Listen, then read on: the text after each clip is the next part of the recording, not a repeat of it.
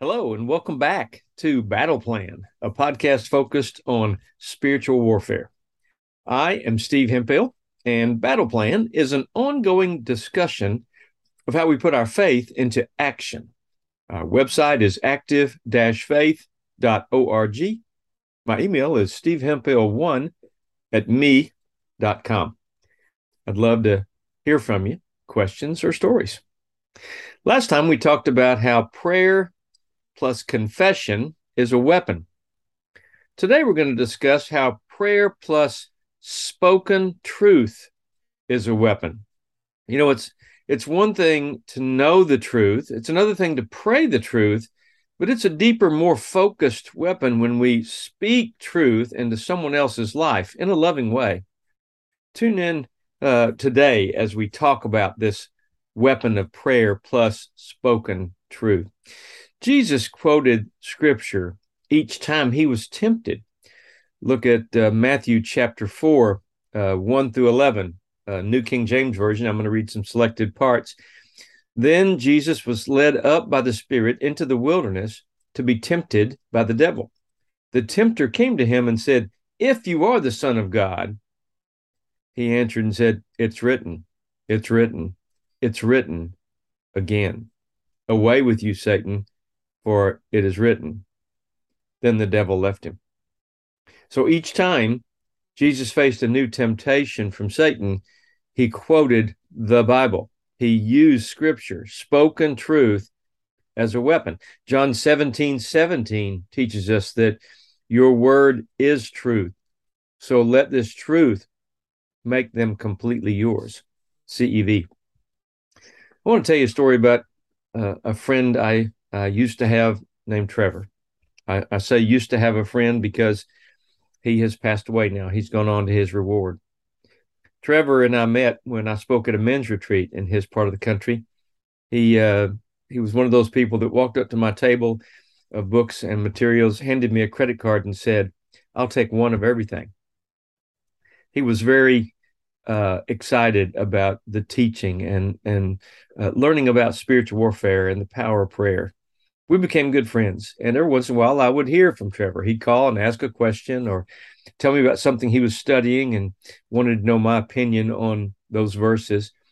And it had been years since I heard from Trevor when I was in line one day at the post office to buy some stamps. And all of a sudden, I thought of Trevor out of the blue for no reason.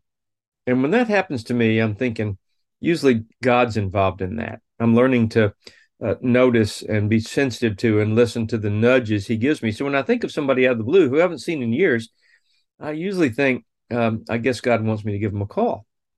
So I plan to do that. I bought the stamps. I walked out of the post office, but on my way back to my truck, I saw someone I hadn't seen in a long time. And we got to visiting, and I forgot to call Trevor.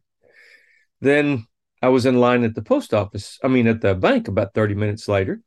And again, out of the blue and for no reason, I thought of Trevor. When it happened a second time, I just backed out of the line and said, "Okay, Lord, I'll do it now." So I left the line. I walked out of the bank.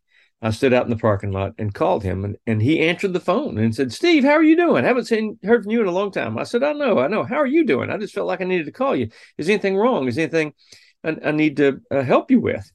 And he said, "No, everything's great. I got a promotion. We got a new house closer to my work. It's great." And I said, "Okay, good. I guess I didn't need to call you after all." And he said, "Hold on, let me shut my door and talk to you privately." I thought that was kind of strange. I hear the door slam, and then Trevor starts crying. He starts bawling and sobbing. And I just waited for him to be able to get his breath and speak again. And I said, "What's wrong, brother?" And he said, "I've been looking at pornography. And I know it's going to ruin my life if I keep this up." And I said, "Yes, it will. You've got to confess it.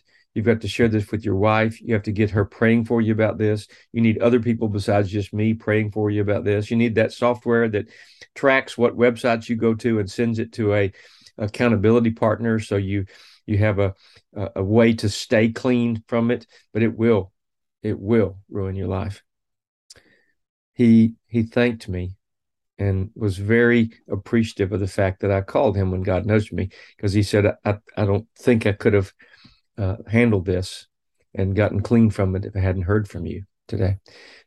Who's God wanting you to call? What little nudges are you ignoring from God? Learn to be sensitive to those things. Trevor died of cancer just a few years later, and he's in heaven now watching what we're doing. And I'm so glad that I listened to God's nudge to call him that day. So, in light of today's thoughts, let me suggest part of your personal battle plan might be to ask God for discernment about when and how you should speak truth in each situation you're facing. Wait for his timing. Watch for his cues, his nudges, his promptings of the Holy Spirit. Tune into his will. Maybe you could pray like this: Lord, grant me the wisdom and discernment about when to be quiet and when to speak truth to others. In Jesus' name. See you next time on Battle Plan. We're going to talk about how prayer plus a spoken binding is a weapon. And let me remind you to keep praying, because prayer works. God loves you, and I love you. Have a great day.